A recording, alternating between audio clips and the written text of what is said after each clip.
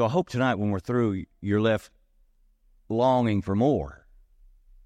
And so when we come back together, you'll get a little more as we go through this topic. Now, let's note that this passage here in Colossians chapter 1 is one of the pinnacles of Scripture when it comes to Christ. Beautiful is this passage and full of the glory of God in the face of Jesus Christ. Let's read verses 13 through 23. It says, "Who hath delivered us from the power of darkness, and has translated us into the kingdom of his dear Son." Now, just that. Isn't that good? "In whom we have redemption through his blood, the forgiveness of sins, who is the image of the invisible God, the firstborn of every creature. For by him were all things created, that are in heaven and that are in earth, visible and invisible, whether they be thrones or dominions or principalities or powers. All things were created by him and for him. And he is before all things, and by him all things consist. And he is the head of the body, the church, who is the beginning, the firstborn from the dead, that in all things he might have the preeminence. For it pleased the Father that in him should all fullness dwell. And having made peace through the blood of his cross, by him to reconcile all things unto himself. By him, I say, whether they be things in earth or things in heaven. And you, who were sometime alienated and enemies in your mind by wicked works, yet now hath he reconciled in the body of his flesh through death, to present you holy and unblameable and unreprovable in his sight, if you continue in the faith, grounded and settled, and be not moved away from the hope of the gospel, which you have heard, and which was preached to every creature which is under heaven, whereof I, Paul, am made a minister." Isn't that good? That's good. Now, let's take note here of verse 18, where we get this, that he is preeminent. In the ESV, verse 18 says, "And he is the head of the body, the church. He is the beginning, the firstborn from the dead, that in everything he might be preeminent." Might be preeminent, or have the preeminence. Now, the Greek word there for preeminence means to be first, or to hold first place. An English definition of the word is the fact of surpassing all others. The fact of surpassing all others, or superiority. When we think of this word, we might think of a premiere. Preeminence, premiere. And a premiere is what? The first showing of a play or a musical or something of that. It's something that's first. Therefore, drawing from all this, we can say that Jesus is the first of something. What is Jesus the first of?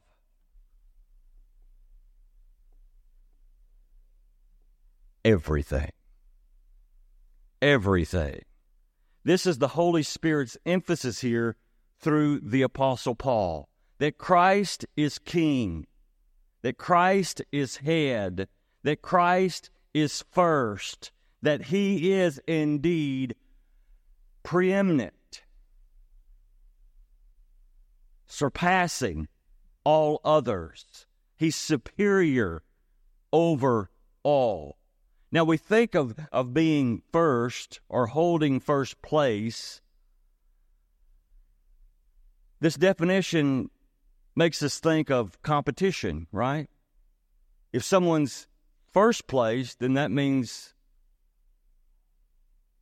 someone must be second place. If you're second place, you're what? The first loser, right?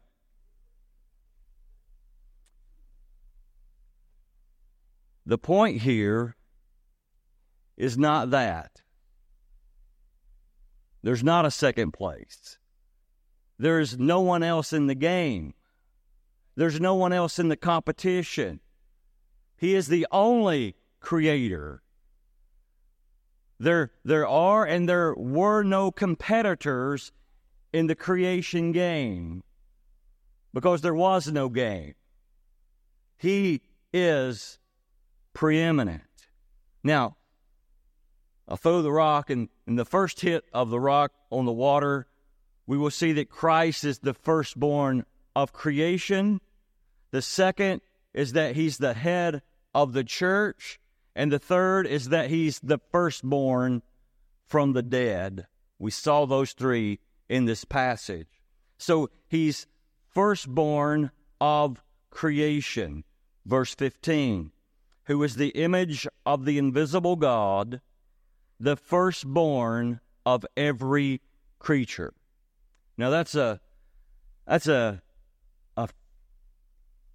it sounds weird that He's the firstborn. Now Jesus was born of a virgin, but before creation He was not born. He was not created. He is eternally begotten of the Father. He has always been. He's eternally been. In the beginning was the Word, and the Word was with God, and the Word was God. He's the firstborn of every creature. We know that this does not mean that Christ was born before the creation.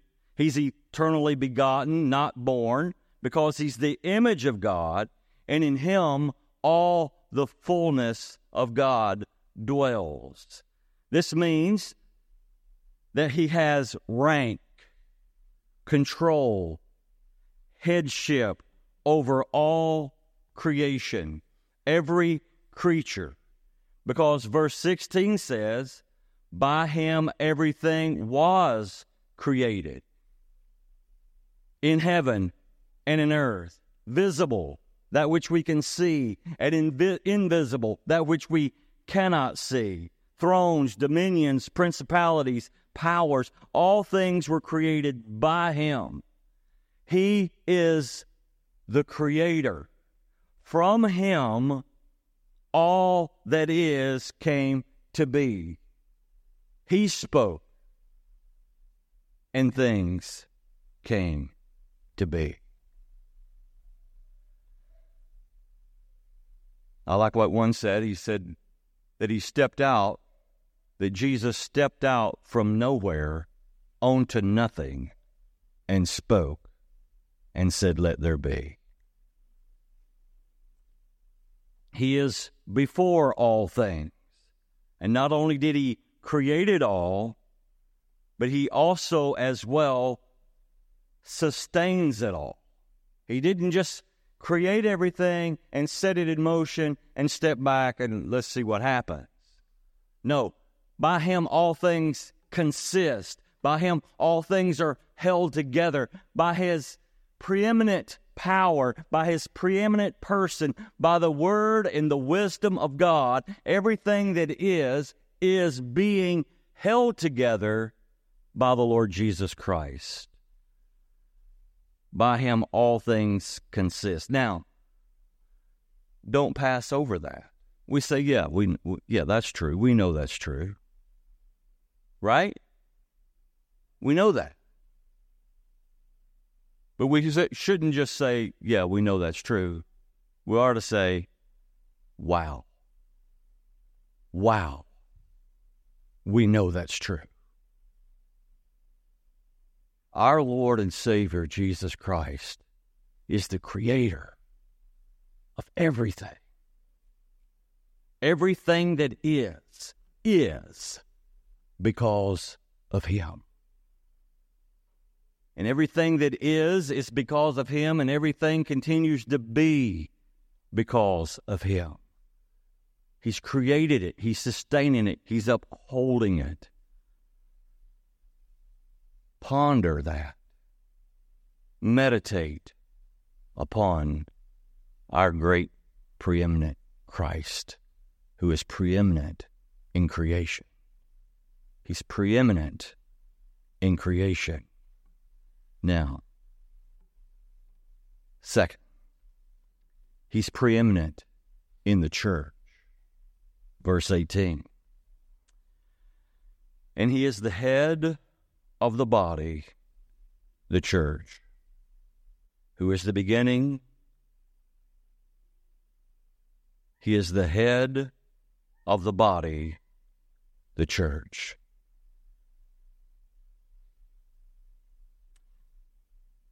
Just as He created all things and is sustaining all of creation, there's something more. He's even more intently set upon His bride.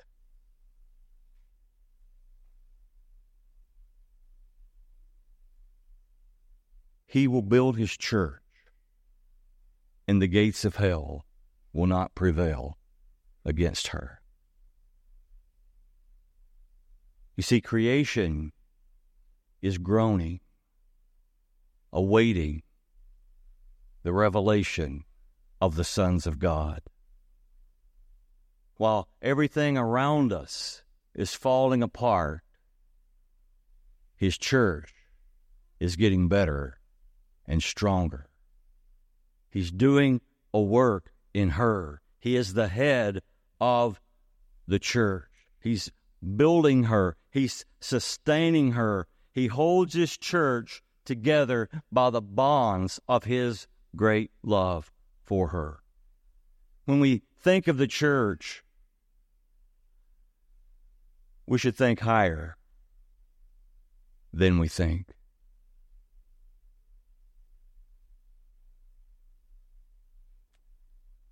It's not a business. It's not an organization. It's not a social club. We are the bride of Christ, and He shed His own blood for us. We should be willing to shed our blood for her. We should fight for her. We should defend her and hold her in highest regard. He's the head of the church. Just as He's the head of creation and created it all and is sustaining it all, He's the head of the church. He's supplying us all that we need. He is working with us. Be careful what you say about the church and how you treat the Lord's bride.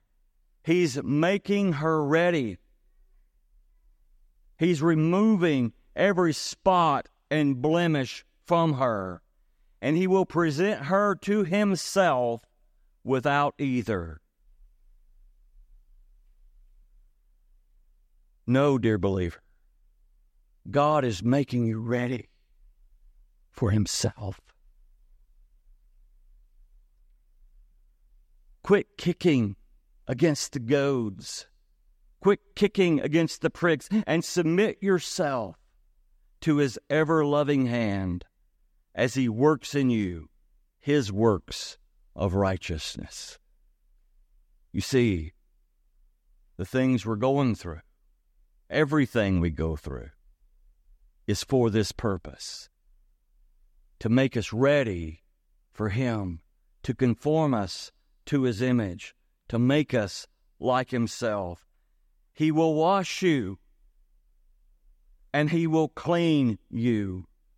He will cleanse you from all your uncleanliness, from all your idols. He will cleanse you. He will put His Spirit in you and cause you to walk in His statutes. And you will be careful to obey all His rules. Why? Because He's changed your heart, right? He's taken out that heart of stone. He's removed that and put a sensitive heart of flesh in its place. We're not who we once were. We are new creatures in Christ. He's making us ready. It's tough sometimes, isn't it? Sometimes He does the hard work to get us to where we need to be.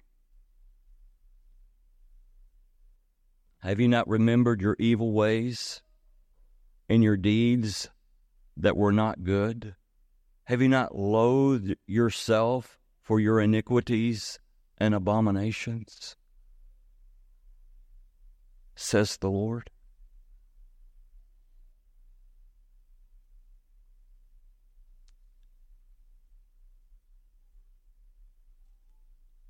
Listen, it's not for your sake that He has done this. It is not for your sake that He is doing this, declares the Lord. Let it be known to you that it's not about you, that it's about Him. Be ashamed and confounded of your ways. Not unto us, O Lord, not unto us, but to your name be glory. It's for His name's sake. It's all for Him. We not just sing that. He is the preeminent one. He is making His church ready.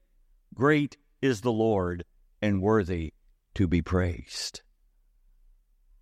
He's preeminent in creation. He's preeminent in the church. And He's preeminent in the resurrection.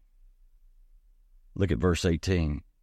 And He is the head of the body of the church, who is the beginning, the firstborn from the dead. The firstborn from the dead, that in all things He might have the preeminence. He's preeminent in the resurrection. He died. He rose again. The first fruits. Just as Christ died and rose again from the dead, so too those who are in Him will follow suit. The grave will not hold you because it could not hold Him.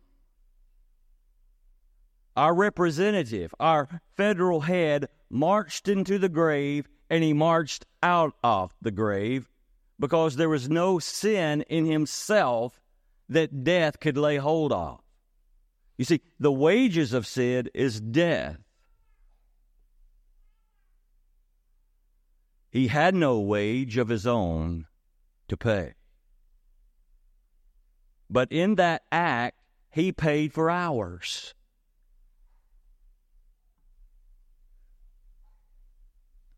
He paid for your sin, and He paid for mine. The wages of sin is death. He took our sin upon Himself, and He died for our sins. Therefore, the grave has no claim on us. O grave, where's your victory? Death, where's your sting? Out. We will die. We will put off this old body of flesh. But because he rose, so will you. Glory and hallelujah to the Lamb. Amen. He is the firstborn from the dead. He is the preeminent one because of his finished work, because of who he is and what he's done. He is preeminent, supreme, King, Lord of all. Because of who he is and what he's done, he is the only reconciler. He and he alone can reconcile us to God. Because of our sins, we are at odds with God, and God is at odds with us. But he has reconciled us to the Father, verses 19 through 22. For in him all the fullness of God was pleased to dwell, and through him to reconcile to himself all things, whether on earth or in heaven, making peace by the blood of his cross. And you, who were once alienated and hostile in mind, doing evil deeds, he is now reconciled in his body of flesh by his death, in order to present you holy and blameless and above reproach before him. Is that not what we said?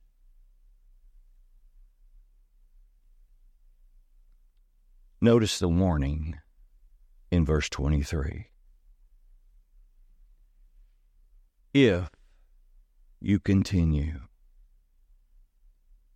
in the faith, stable and steadfast, not shifting from the hope of the gospel that you heard, which has been proclaimed in all creation under heaven, and of which I, Paul, am made a minister.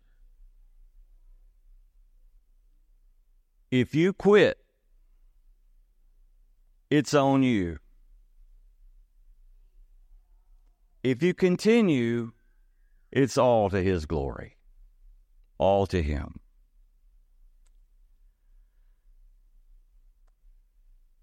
And that's why I speak these things tonight, to prod you on for our great preeminent Christ and King. Let me close with verse 28. Listen to this.